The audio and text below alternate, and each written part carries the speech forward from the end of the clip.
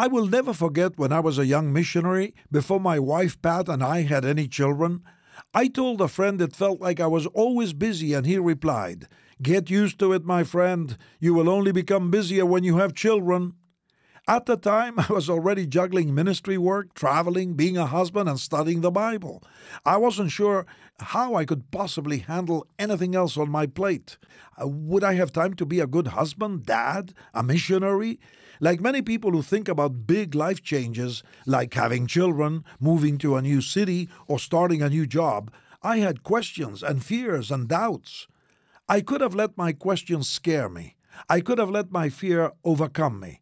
But instead, I heard God's voice comfort me. He said, "Luis, I've got this covered. Trust me."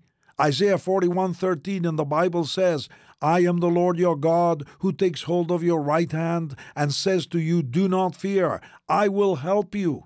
And He did that. At every juncture in my life, God has provided a way through, and He will do the same for you if you trust Him and obey Him as He leads you. So, give your heart to Jesus if you haven't already, and share this message with other people in your life. This is Luis Palau.